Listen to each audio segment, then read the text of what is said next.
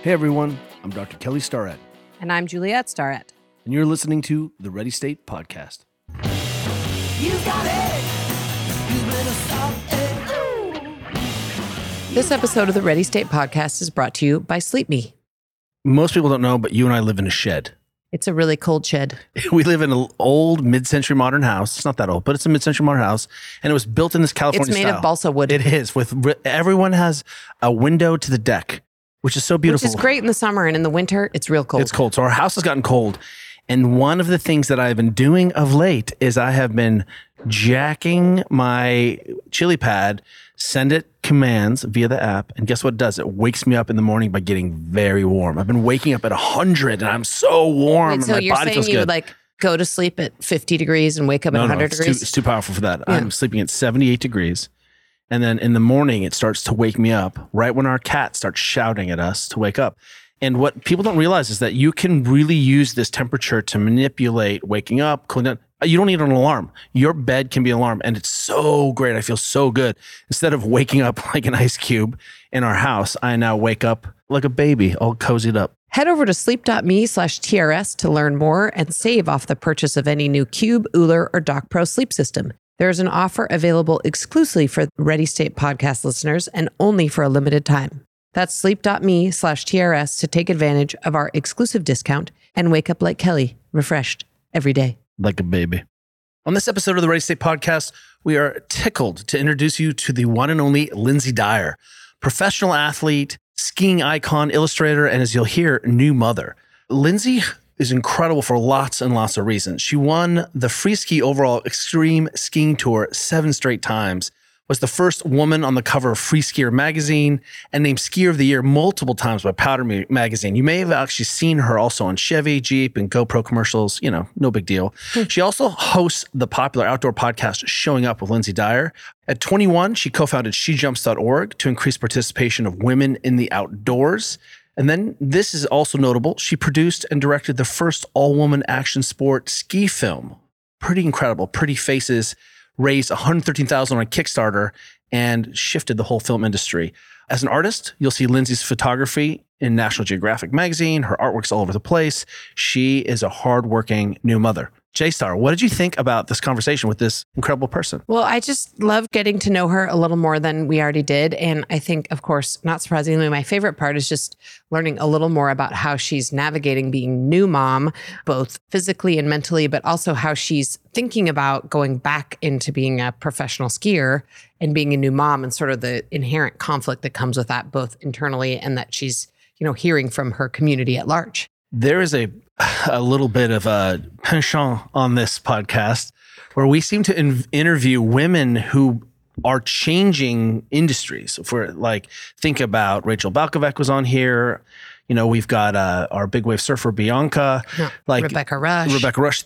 I can't believe Lynsey is another woman who her career seems inevitable. And yet when you talk to her, it's not inevitable at all. She's been knocking down walls and creating a path for women behind her that's going to change the future of women in skiing sports. We are just huge fans of Lynsey, just personally, and we're really excited to share this conversation with all of you and think you're going to enjoy it a lot.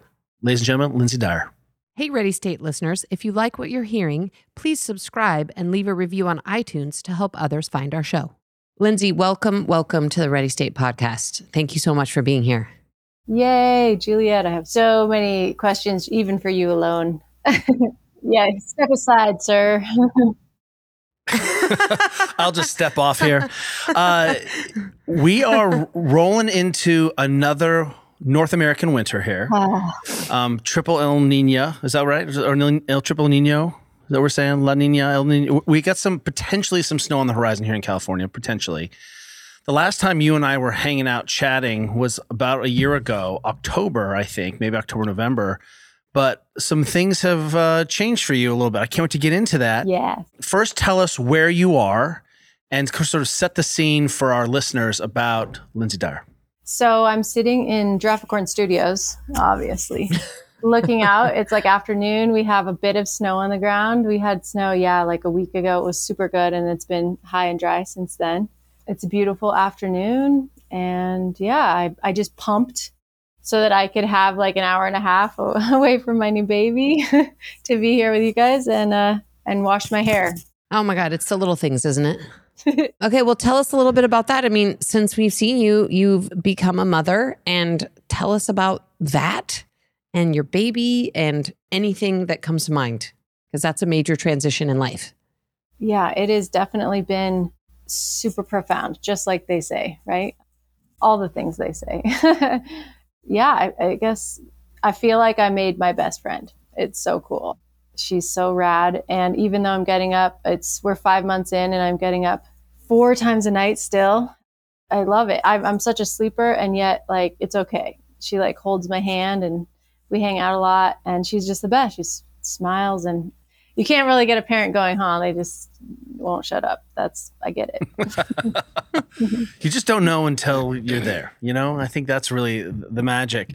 Tell me, you have spent a big chunk of your life doing rad stuff, skiing big lines, being an advocate for women in the sport of skiing.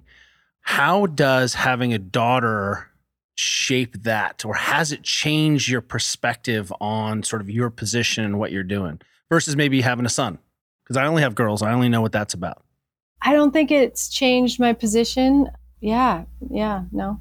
Like, But I don't feel different is what I'm saying. I don't feel like in terms of advocating for women any different. No, well, one of the things that we have seen with all of our, we have a lot of friends who are rad, sick, and then they have babies and they turn out to be more rad because they've got more meaning in their life. Not that you have to have a baby in your life to have meaning, but it really is a focuser of powers. That was brilliant. You're absolutely right. Absolutely. I've become much more focused, much more directed, feeling like much more meaning, but also it's kind of shown me how much I love skiing, love being outside. I still have really big goals. I guess I assumed that old school thinking of like, oh, well, you're supposed to be over it by the time you have kids, and nope. they'll be your life, and you're not going to want any of that outdoor stuff anymore, and you're supposed to grow up. And in fact, I want all of that even more, and I'm more committed to it, and I can't wait to bring her out there. And it's really focused me. I'm terrible at time. I'm an artist, and so it's really made me focus, and I'm grateful for that. It's making me a better person. So I just want to go, because obviously your present, especially with a 5-month-old baby, is probably largely about having a 5-month-old baby. But I want to go like way back in time for our listeners who aren't familiar with you and your work, and just tell us a little bit about your background. Like, where did you grow up? How did you get into skiing? How did you get into being an artist? How do you manage all those things together? Just give us a backstory. In an hour? 20 minutes on this one. No, we have more important things to talk about. Let's start with this. Were your parents skiers? Were your parents on the mountain? How'd you get into skiing? How'd you get into skiing? And then how'd you get into like serious skiing? Okay. Mom and dad met on the mountain. Beautiful. A run called Limelight. She came from Michigan, taught herself how to ski. First person in her family to put herself through college. She's amazing. And grew up in Michigan and made her way to Sun Valley. Dad met her on a mountain. He was trying to be a pro racer out of Washington, paying his own way. He was a downhill skier on the downhill circuit, and he's quite handsome. So he was living the dream. And then I came along. Fast and handsome. He's my hero, of course, right? So I grew up ski racing, grew up in Sun Valley, Idaho. The racing part really didn't make sense to me, the competing against other people, going around gates for time, but it was really fun. And all my best memories are like singing songs on the chairlift, being obnoxious as a kid. That's where I really grew to love it. And as a place for community, and then experienced my first real flow state pretty young. And that was really like, whoa, that was something. Were you racing when that happened, or were you just skiing? It was a powder day. I remember everything about it. We're like 13, maybe, I don't know, 4th grade is what I remember. And at that point, it was, like I said, just for fun. And we're just goofing off, eating candy on the chairlift. Like wasn't trying hard by any means, or listening to coaches, you know what I mean? Even though they're trying to corral you and get you to have technique and these things. It had just snowed maybe 6 to 12 inches. And we were out on a run called Holiday. It's a bump run. And I had always gone around the moguls the way you think you're supposed to. And in this case, for some reason, I think it probably had to do with a sugar high. I just like let him run and straight lined this pretty steep run and realized that I didn't actually have to turn. I could just like touch off the top. Ladies and gentlemen, big mountain skiing was born. It was so fun, right? Was there an adult? Was there an adult like chomping on their fingernails with fear behind or in front of you somewhere watching this go down? Yeah, we had coaches, and it was very much a clicking aha of like, oh wow, this is really fun. And that one moment plus another few moments of really feeling flow, I came to experience flow states both in the mountains and then in group situations. The first time, again, that was like really, I took note, I was curious, was at a Warren Miller movie. Our family always went when I was little. It was like the one thing we did, and went to the movies. And it was at that time when I was growing up, it was like a rowdy concert. And I'm like young, but I'm like getting beer spilled on me, and it's just the coolest thing ever. And somehow I'm in this cool kids concert is what it felt like. And the way the music came together with everyone in this room all together, you could feel that everyone was having a special moment. And I can't really explain it other than that, but I've come to learn that that's called group flow.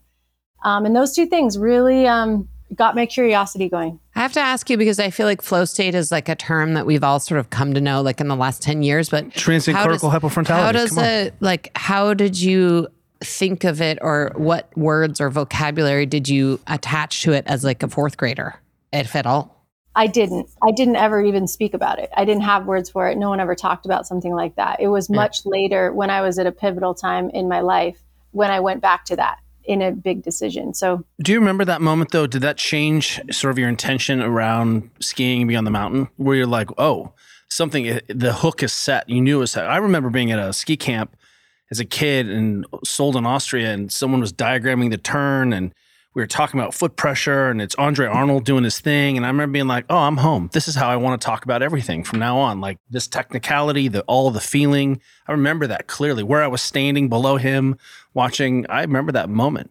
I love that that's how your brain cued into it. My brain would never have cued into it that way. Like technicalities and, oh, you're just like, nyam, nyam, nyam. And I'm like, huh? Like there's birds over there. They're like, see the fox trail? And I guess that's my point, is like it can house so many different brains and challenge us in all so many ways that we're all looking differently to be challenged by. So I love that story. In some of the mountain sports, people either come to this life because they're talented and driven and get luck and or have some skill and all of those things that make a career. But there is a tradition of people who are in these other sports, but came out of more formal environments.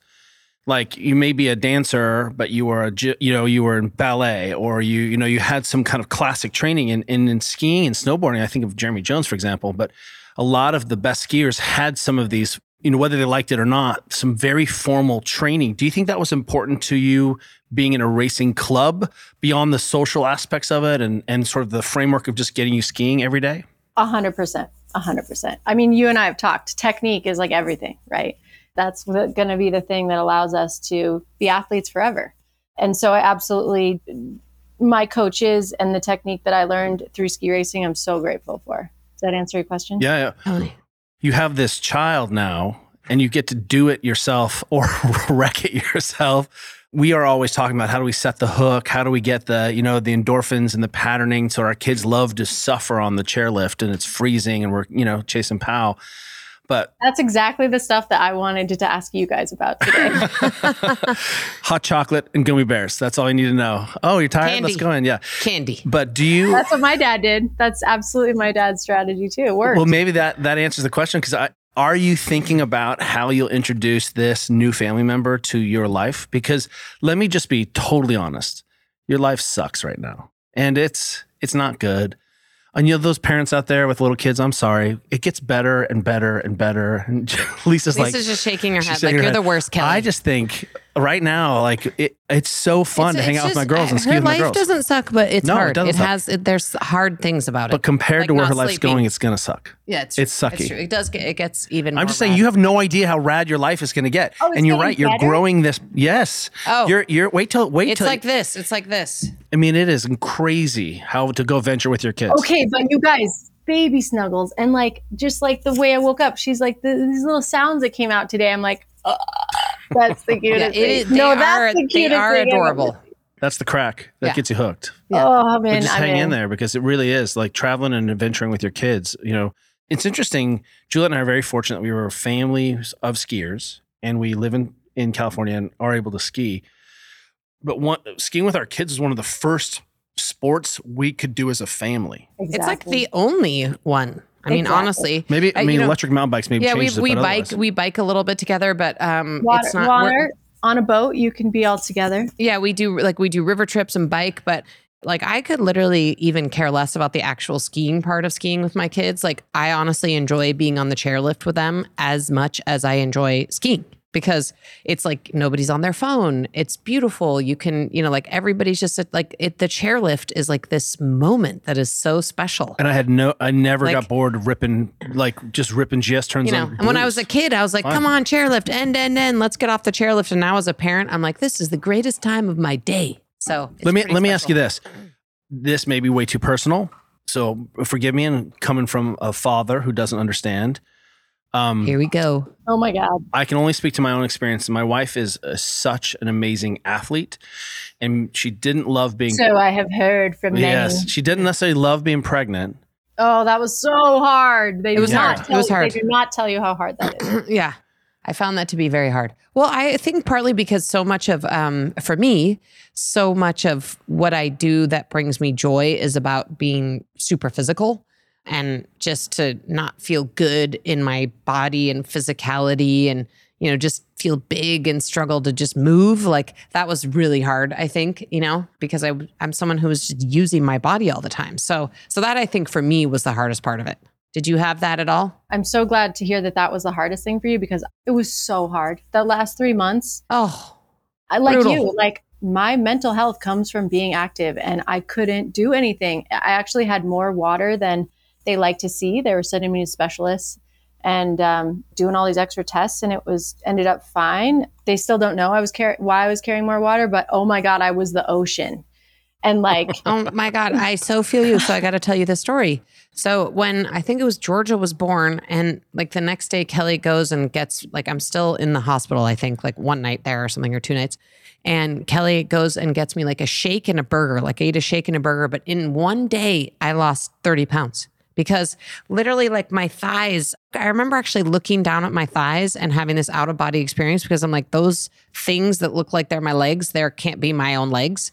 And I literally in one day like lost 30 pounds of water weight. It was insane. Same thing. I had like the same, like I just bloated up with water. yeah, literally same. Yeah. Okay. It's a weird feeling. I'm going to hijack this question. I got to hijack, because I still got to go on a little bit of backstory, because, you grew up in Sun Valley, fell in love with skiing, have these like amazing moments that you weren't even able to describe into flow state. But then you go to school to become a graphic designer, if I'm not mistaken, correct me if I've got the history wrong. And so you kind of took a detour, and then after that became a professional skier. So like, and not just a professional skier. Yeah. I mean, like, a ripper. A total massive, major, epic ripper. So tell us a little bit about, how did you go from growing up skiing in Sun Valley to being like, I'm going to become a graphic designer artist, to thinking, wait, maybe that's not my path? Really good question. Thank you. Yeah. So where I left off was I got pretty good pretty quick, and I didn't realize it, but all the coaches had me on this track. I was on the Olympic track, and like, I didn't realize it, but they were starting to fundraise for me. And by the way, I'm one of those kids. I haven't made it clear, and I want to make it clear that I am one of those kids that got a bunch of scholarships and was supported by my town. My family couldn't afford 2 of us going to many thousands of dollars to go to be in these race programs, all the traveling, everything.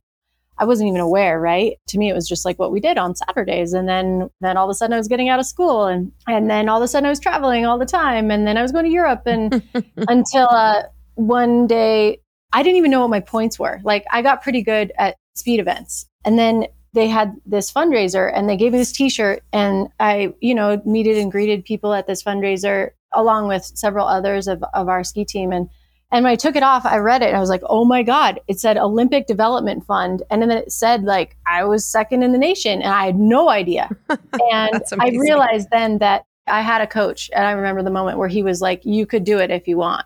And I'm like, you want me to go to the Olympics? And I couldn't handle it, to be honest. I crumbled in the pressure and it didn't seem like a fun path.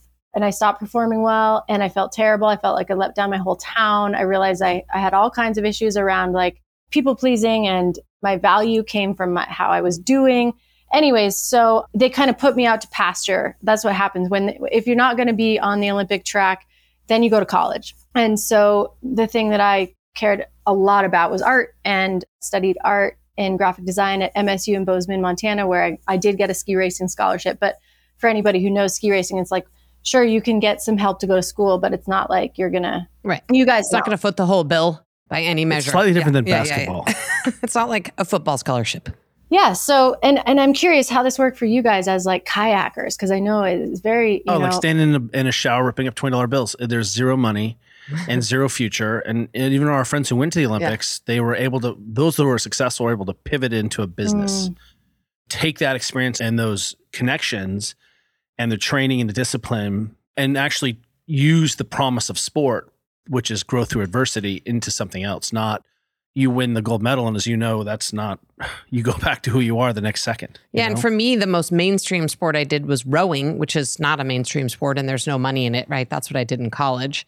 And then I switched over to whitewater paddling, where there's definitely, in other countries, there's actually money. Athletes can make money in other countries because it's it's like taken very seriously as a sport. But in this country, it's such a fringe sport. So yeah, we just, had weird, odd jobs and, All my kayaker friends are the same, like really so much character, but it's not an easy path. No, it's not an easy path. I spent a lot of winters working in the North Face warranty department to fund my summers. Yeah, I get that. I poured espresso. I served ice cream. And worked in kayak shops. Yeah, that works. This is so interesting. If your daughter's like, Mom, I know you're like one of the best ever. I want to be a big mountain skier. I want to venture travel. How do I get there?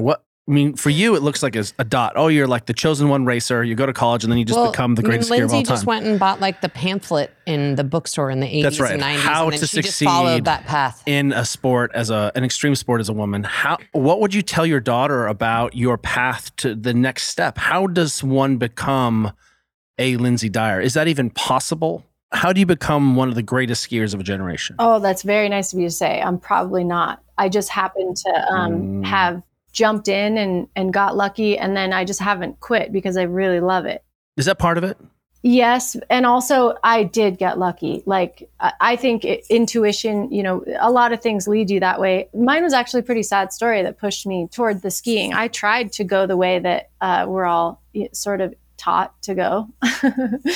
And I felt like I failed. So it was sort of my just to be clear, I kind of followed the pattern, and I've shared this story a lot. So forgive me if I'm repeating myself, but kind of followed the expected path, and I got the best graphic design internship I could, ended up in the city and getting paid well. Like everything was great, but I felt like I was giving my life energy to somebody else's dream. And I wasn't able to be creative, even though it was a really cool tech job. And I was like, shoot, if I'm not going to make it in this path, the expected path that I've always, followed, because that was what they said would make you happy, then what would make you happy? And that's where I really had to dig deep and go back to those flow moments, because for me, nothing else. How old were you when you had that conscious change? It was a tough moment. 19. It was my first job, my first real job. I was still an intern, and I was going back for my senior year of college after that. And pivotal moment for sure. And how did that transition go? Like, was it a rough transition, or once you went Mom, Dad, I'm a skier. Once you went all in and you're like, I'm a skier, come out of the ski closet. I think maybe if my reading of the facts are correct, you kind of had some immediate success upon that transition. It might sound that way. Yeah. What was cool was I could finally put all that training to use for something that was meaningful for me versus just going along with it because that was the expected path.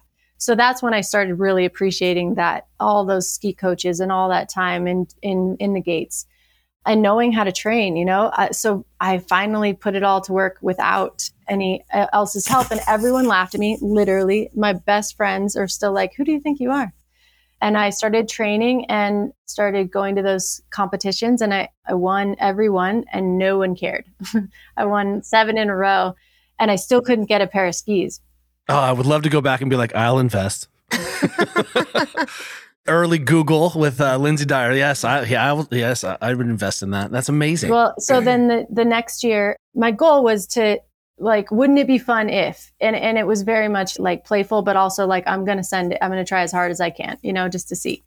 Wouldn't it be cool if I could get in one of those Warren Miller movies? Because I wasn't seeing any women in there and I knew I could ski better than the dudes that were in there. So I was like, why not try? And it just, like I said, that's where the luck opened up. But at the same time, it took 3 or 4 years. Like I said, I won the tour, but no one cared. And the next year I was able to just stay skiing by nannying for a very cool family.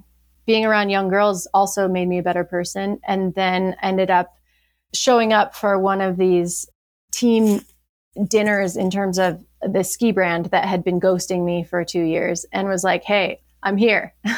And they're like, oh, like a bunch of French guys, like, your legs are too skinny to be a good skier. And that was not the right address. But I'm like, yeah, I went with it. And afterwards they're like, hey, thanks for showing up here. What can we do to help? And I'm like, I want to film. And they sent me to Jackson that night, and I got my big break the next morning. That's amazing. That's so cool. So I do want to ask more about your films. But before I do, because this is near and dear to our hearts at the Ready State, because we deal with a lot of people with injuries, but you certainly have had some, a lot, large and small. So sort of what sticks out to you, and how have you managed, being a professional athlete and sort of managing recovering from injury, getting back, and then because if you don't ski, taking care of your body. Tell us a little bit about your injuries, and then maybe a little bit about like what you're doing now, both as an athlete and as a new mom, to take care of your body so that you can keep doing all the things that you love.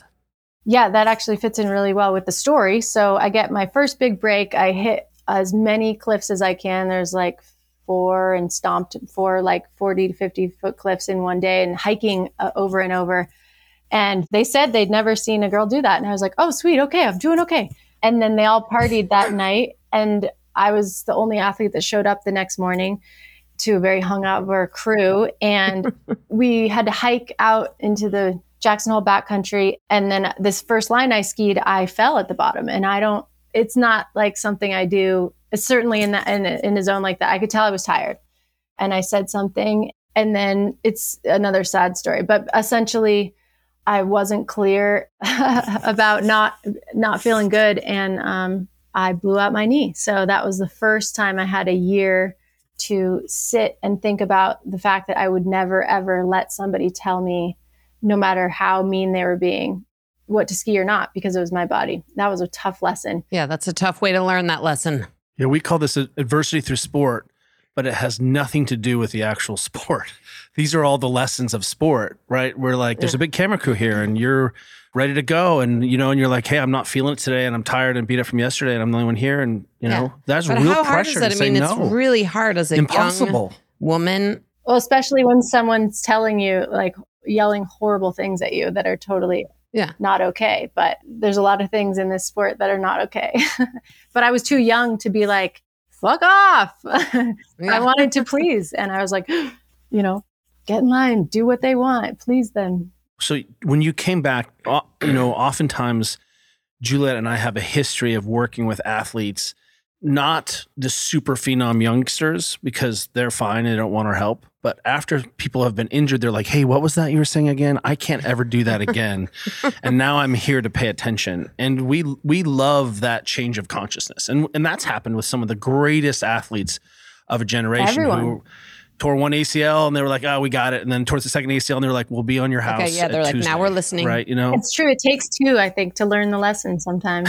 It does take a lesson. How did that change how you prepared? Because you knew how to train. You knew how to come back. I didn't know how to come back. I'd never been injured before. It was horrible. It was one of the hardest things I've ever been through. And I frankly couldn't handle it. Wow. The first time. I couldn't handle it. What couldn't you handle about it? limitation, not being able to use my body. It was horrible. I had put it all on the line and was back on my parents' couch.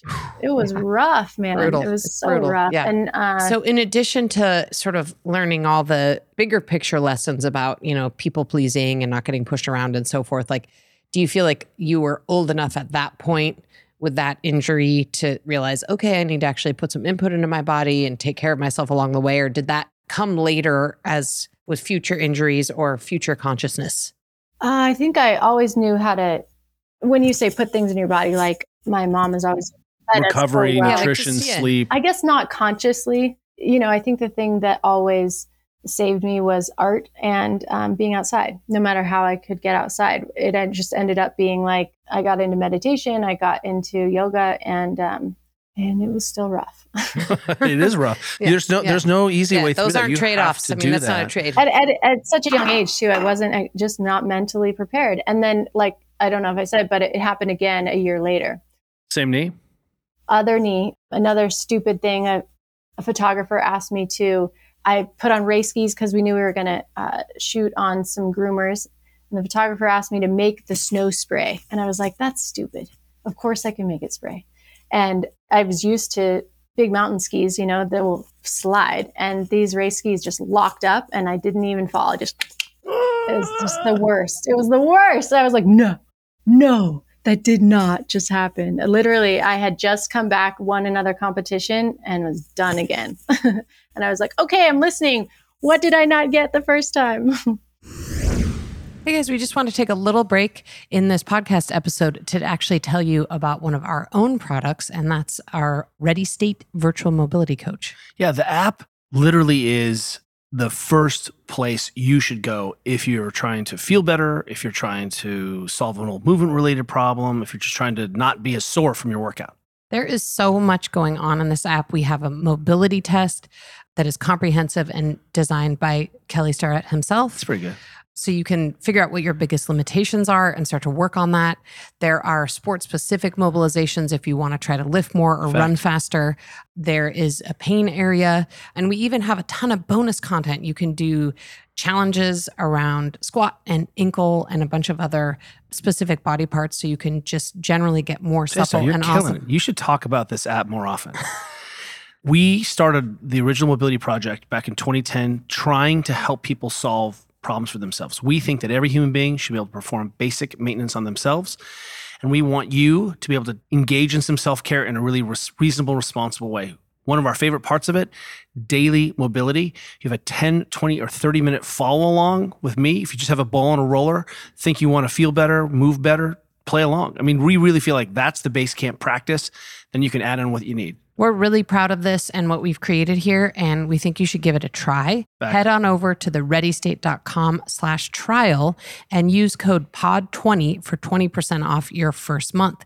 And just FYI, including your 2-week free trial, that's literally 6 weeks for $11.99. You can't beat that. There's so much amazing content to help you feel better and move better for $11.99. In the words of our podcast producer, bananas.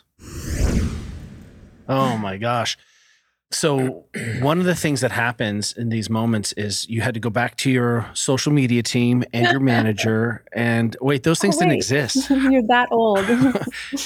You're doing all of this, managing these relationships. Traditionally, big companies haven't been really kind to athletes when they're injured and when they can't produce. Did you have any of those moments where companies that you thought were on your side weren't on your side and it made you think differently about the relationships you had in the future? Yeah, that one came when I shared with, I thought, who were my friends, that I wanted to get pregnant. That's when I learned the hard lesson about that. That first time, I still didn't have any really solid, I wasn't making real money or anything. But it's when I said that I want to get pregnant that I was really surprised at how it was received. That was a tough one. Right now, we're just seeing, there was this Nike lawsuit. We're seeing that people were losing their health insurance. USADA, the U.S. team funding is very strange. Let me just, for everyone who's listening, there's a shift now where our athletes who happen to be women, also women, are competing and are so good through their childbearing years that they're realizing instead of just retiring and have a baby, which is what we told women for decades and generations, just end your career and have a baby. Suddenly we're having a whole generation of women who are still the best in the world, having women, and companies are not set up for it. They're falling on their faces. It looks misogynist. It's Do you terrible. feel like I feel like there's starting to be some change, but do you share that, or you still think we're in the dark ages when it comes to that? Well, I thought that there had been change, and that's why I thought that I was safe to say something because I had seen other people ahead of me, Ingrid Backstrom, Kimmy, lots of examples in the Alison Felix is a good one. Well, right? Of course, Alison Felix. Yeah. So I was like, oh, we're set. We're good. I'm safe to share this stuff. And when it wasn't that, I was like, holy moly. Oh gosh.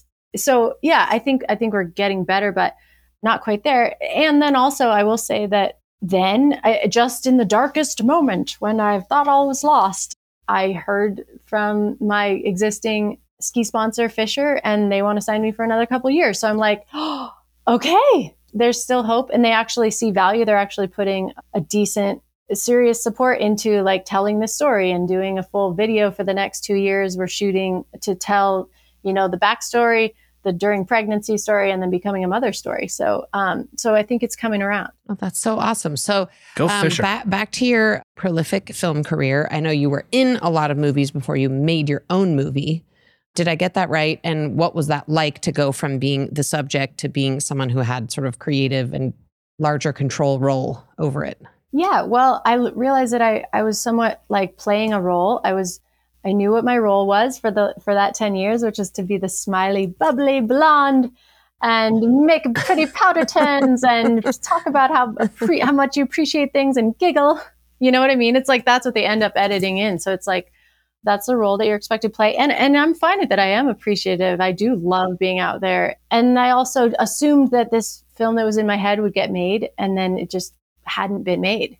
And I felt a responsibility. I walked out of this movie that I thought for sure was going to be the one where they were going to like connect with it. And I was watching all the women leave this film with their like shoulders down. And I was like, no. So I went into the bathroom, I remember that night, and I wrote down what I would need to do. And I knew that it was going to take a lot, but I had to try. And it was 3.5 years of, again, people telling me like, this is never going to work. Like, no one wants to see women in films. People have tried and they failed. You'd have to have a naked pillow fight to watch that. Like, I heard all kinds of things. And then we're talking about like the 2000s, right? I mean, just everyone listening, this is recent history for everyone in our outdoors. Yeah. We're not talking about the 80s right now. We're talking about like recent history. Yeah. Let me ask you a question. Who were your idols in women winter sports? Did you have women or people that you were following that you were like, realized you were standing on their shoulders, that they broken path for you? Was there anyone like that? There was no one publicly. Like, I didn't follow ski magazines. When I was a graphic designer, I was like trying to put that behind me, right? Like, hey, grow up. Like, you're supposed to get in line. And so I wasn't aware of any of that. I knew Powder Magazine existed. And literally that day when I decided I was going to go for this, I called Powder Magazine. And I'm like, so I have a question. How do I do this? And I don't remember what I said, but like I got transferred around a bunch. And I ended up talking to this intern who I didn't know at the time. I'd never heard of her, but turns out it was Ingrid Backstrom. And she's like, oh, yeah, so you should get into some competing and do some contests. She was really nice. And she's like, and then, see how it goes from there. And I'm like, cool, thanks. And at the same time, my cousin. I've never heard that story. That's amazing. Yeah. I love that you get transferred and then you're like, oh, hey, Ingrid. But I didn't know. I mean, no one knew, that maybe she was probably movies. I just didn't watch that stuff. I didn't know.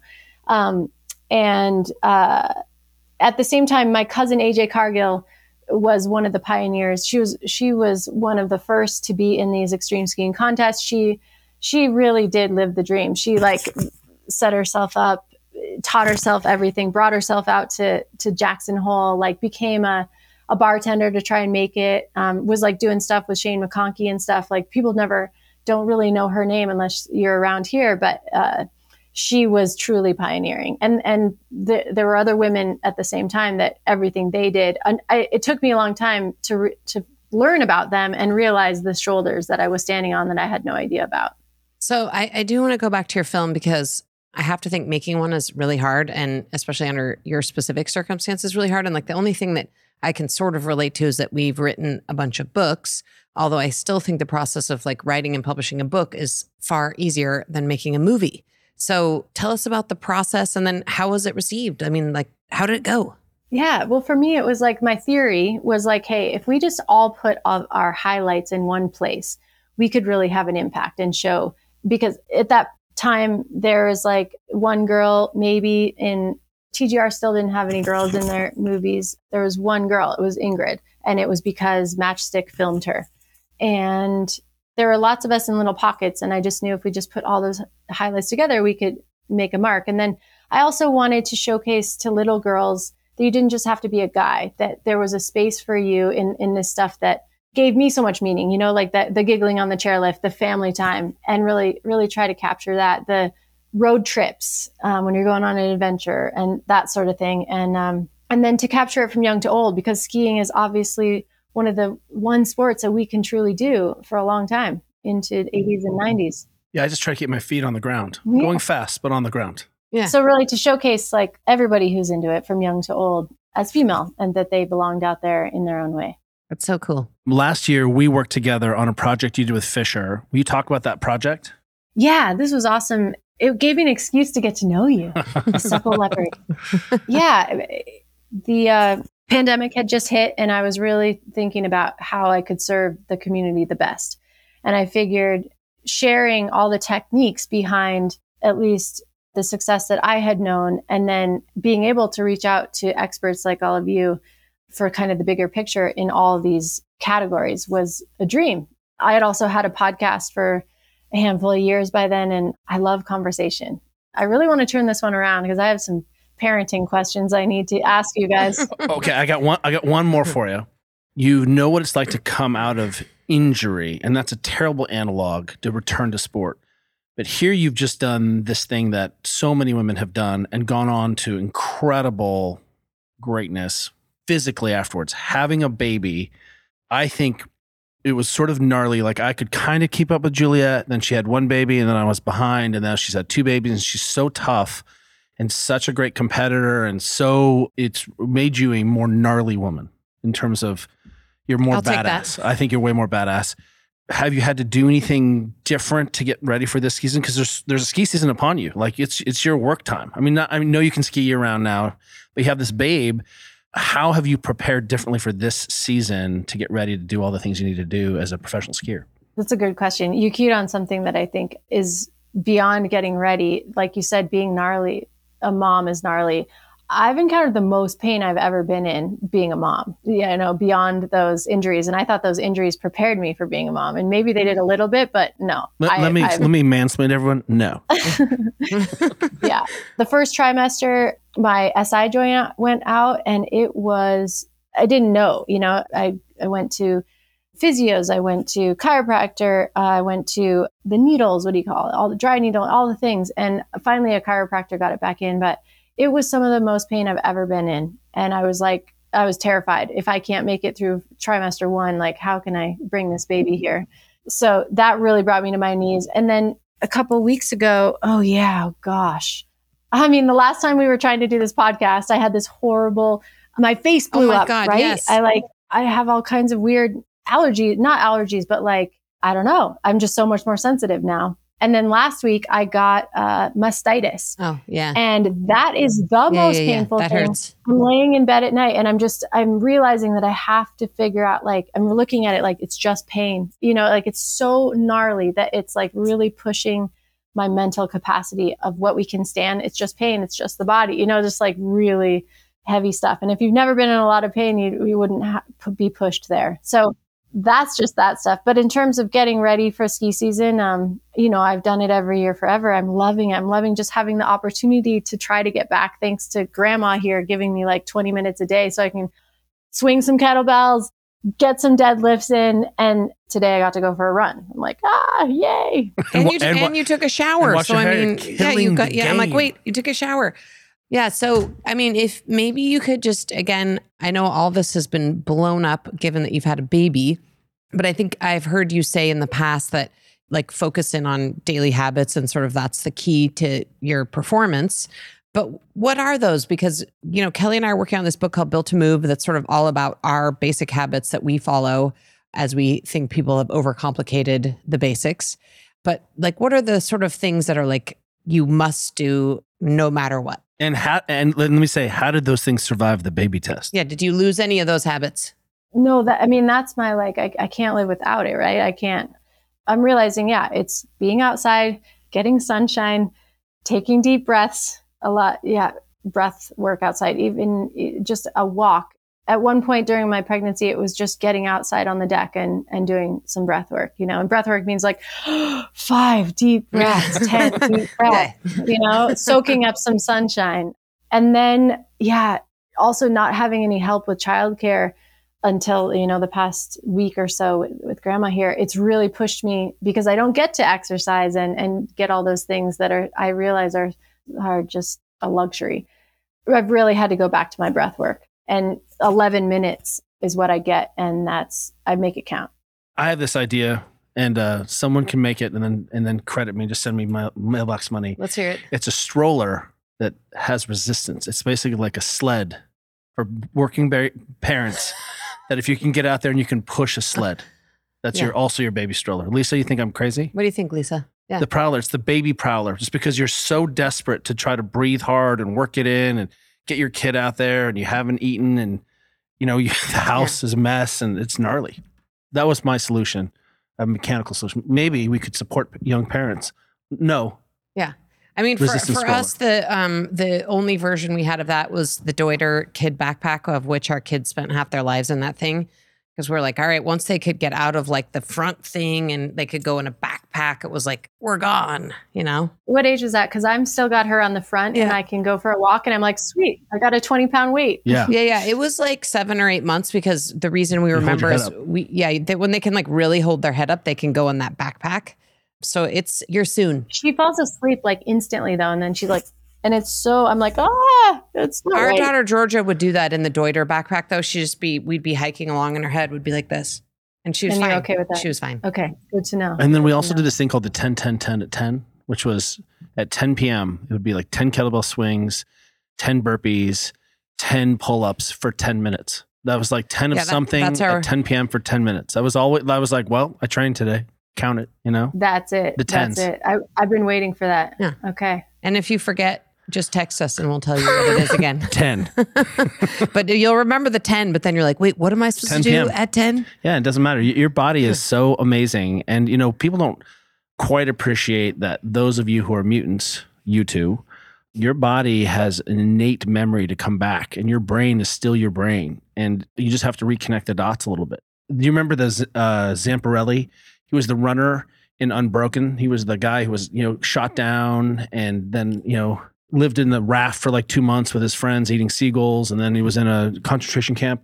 He ran in the Olympics and he ran a 4:05 mile, 4:03 mile. And then he came back after all of that and ran like a 4:04 mile. He was 1 second slower after years of abuse on his body. Yeah. I'm just saying you don't need to stress. It's all there. Well, I'm surprised actually. I assumed it would be in reverse, but so it snowed here a bunch 10 days ago. And, I just came back from Maui. I've been trying to learn how to kite, weed, and water stuff. And I thought for sure it was going to be terrible trying, but I hiked the pass and then skied and I'm skiing better than I ever was. And I don't know if it's because I miss it so much. I was pregnant all last winter and it wasn't a good year, all the things, I don't know, but I got these turns that happened not very long ago. And I was also first on the boot pack with the boys and it was a surprise. So that's all I'm saying. I'm just saying the life is good. It's almost like I do think motherhood is a superpower. It is a superpower. It's a superpower. As a mother,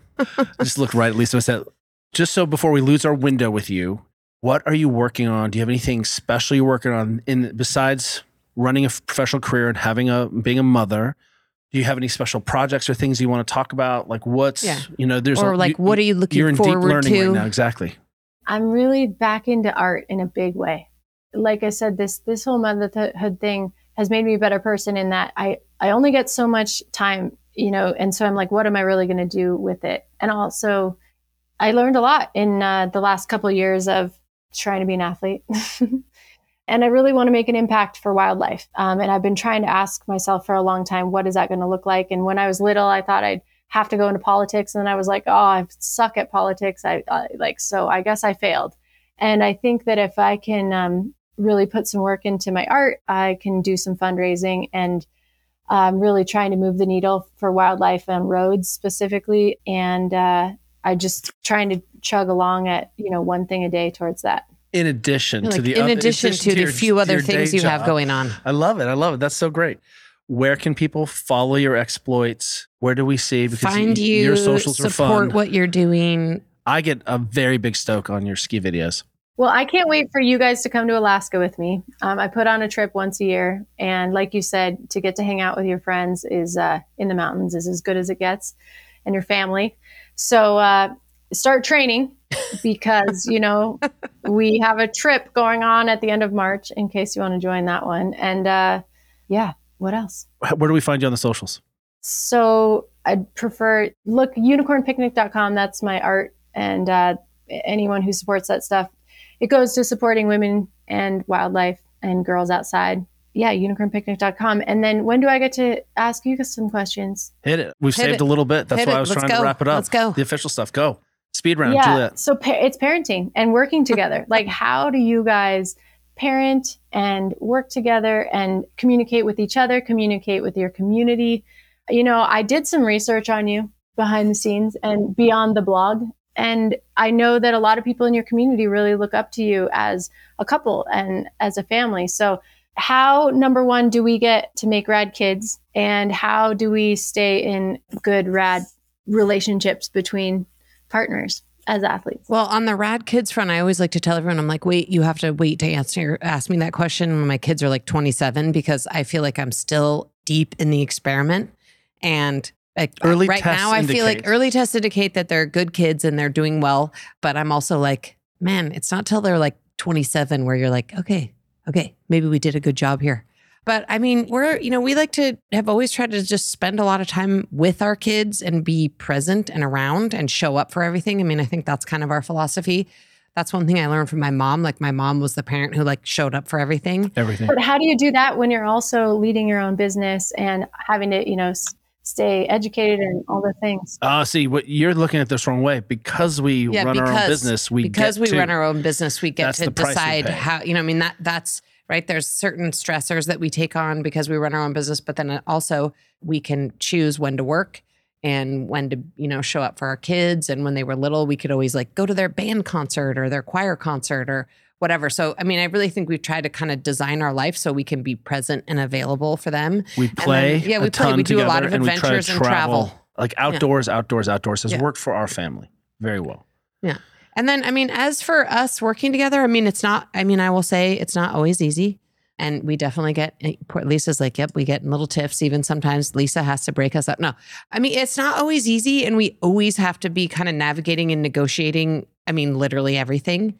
But it's not like a thing that we have to I think we've sort of, we figured out our cadence and how to work together and when to say, okay, that really bothered me when you did X, and when to say, okay, it's just, that's how it goes sometimes. We did this thing, and you may have heard of us talk about it, called the feelings meeting. And it comes in and out. But once a week, I think, especially when you're in the shit, which you are right now, Juliet and I would sit down, and it's on the schedule, feelings meeting, and we would talk about our relationship formally in that moment as married couple, and what's going on, how am I doing, what's working in our parenting, how can I support you, what's bothering you, and the only rule is no defensiveness. You just get to be. And so there's a lot of stuff that might irritate you, or I might irritate Juliet, and then you put it on the list and you get to talk about it Wednesday. We would there was a local place that had this drink called After Fairy. And it was like mint and strawberry and vodka and deliciousness. And we put it After Fairy in front of us. And then sometimes we're like, go. And how it's going. And I feel like that really helped to just have a moment where we were like, oh yeah, we're still in this. This is a formal business meeting. And the working together thing, people are already working together. You're running a household. You're doing laundry. Who's cooking, who's cleaning, who's doing all that stuff. And I think it's just an extension. I can't actually imagine working with anyone else. It wouldn't work. without you as my I partner. think also just to sort of add one more thing, I think the other thing that helps is that we do have so many shared values. Like we both came from divorced parents with sort of like unsteady childhoods. And we were like, we do not want that for our kids. Like we were motivated to do the work, to kind of have a tight, close family, to sort of change course from like what our older generations presented to us in terms of parenting.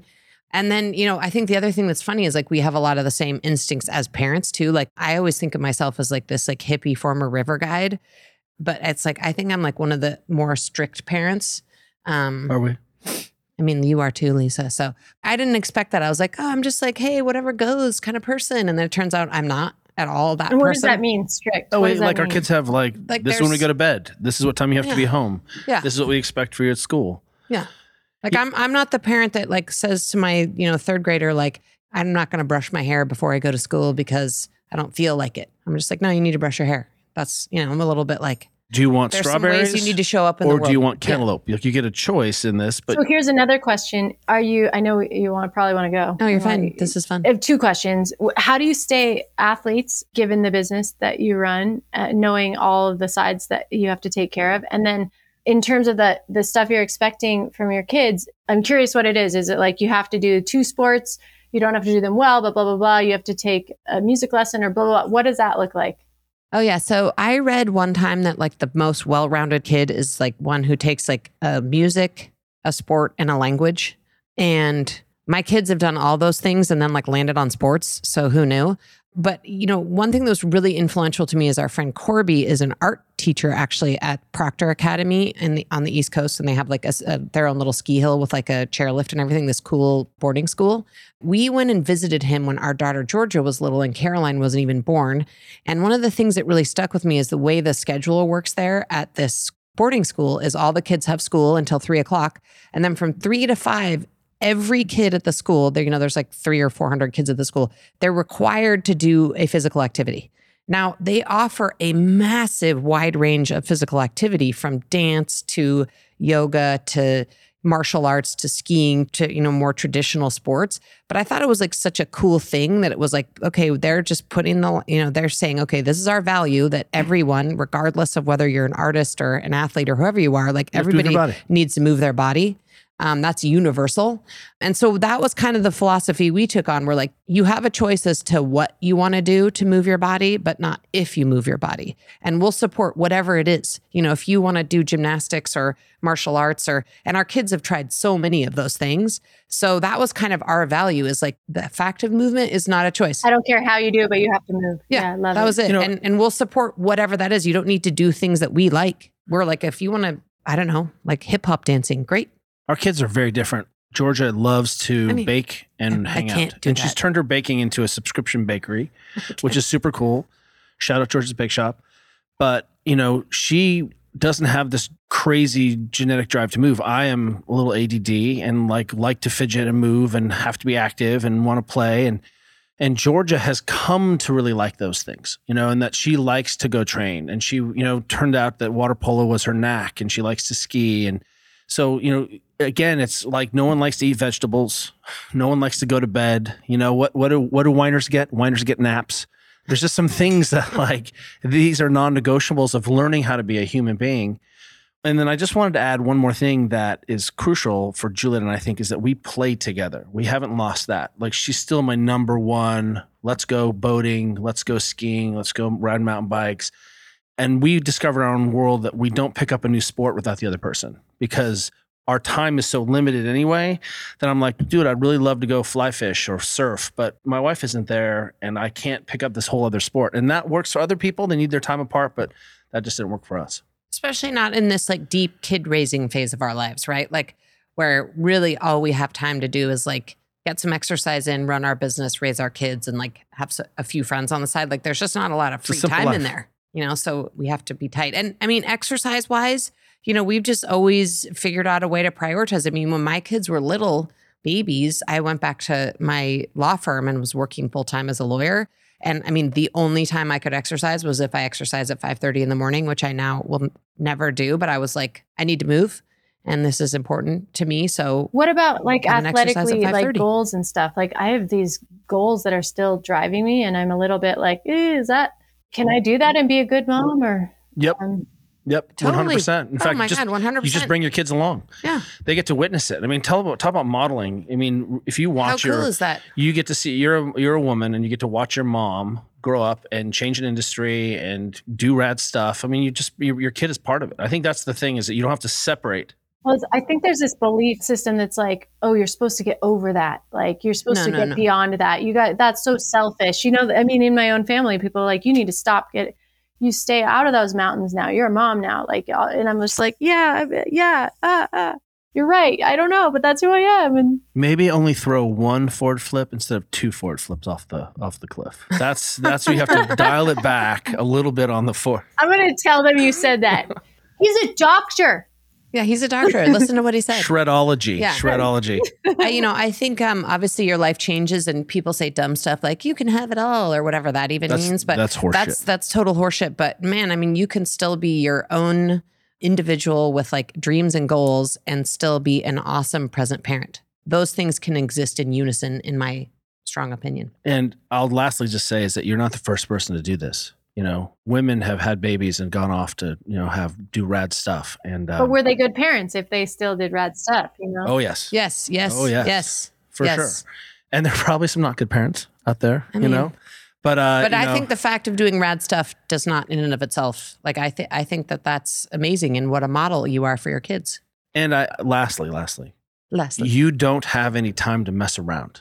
One of our super secret weapons is to hire working mothers. Like Lisa's over here, and she just had to zip out. Working moms get shit done. She's had to zip out during this podcast, pick up her kid, and she's back, and she'll get it done. So working mothers are the most untapped superpower in this country. You just don't have time. You're going to look at your old life and be like, what did I do with those hours? Yeah, you're like, I had so much free time. My God, you thought you were stressed and worked. You weren't. You were just so lazy. Wait till you have 2 kids. Holy moly. I still don't even know how you go to 2. I'm like, I don't get it. I don't know how they do it. It took us 3 years to even think about having a second one. So there'll be a point where you're like, oh, okay, I can see it now. And you did yourself a favor. You had a woman. Good job. Oh, she's so rad, you guys. Oh my gosh. I can't wait for you to meet her. We can't wait to meet her. It's so awesome. Lynsey. We got to go skiing. We got to get the family together and go shred. Your words, not mine. I'm in. Okay. Thank you so much for carving out time for us. All right. Great night, you guys. What a treat. Thank you so much.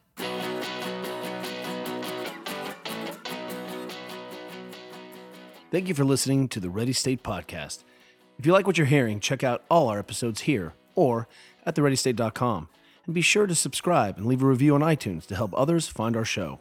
Check us out and follow us on Facebook, Instagram, and Twitter at The Ready State. Until next time, cheers, everyone. You got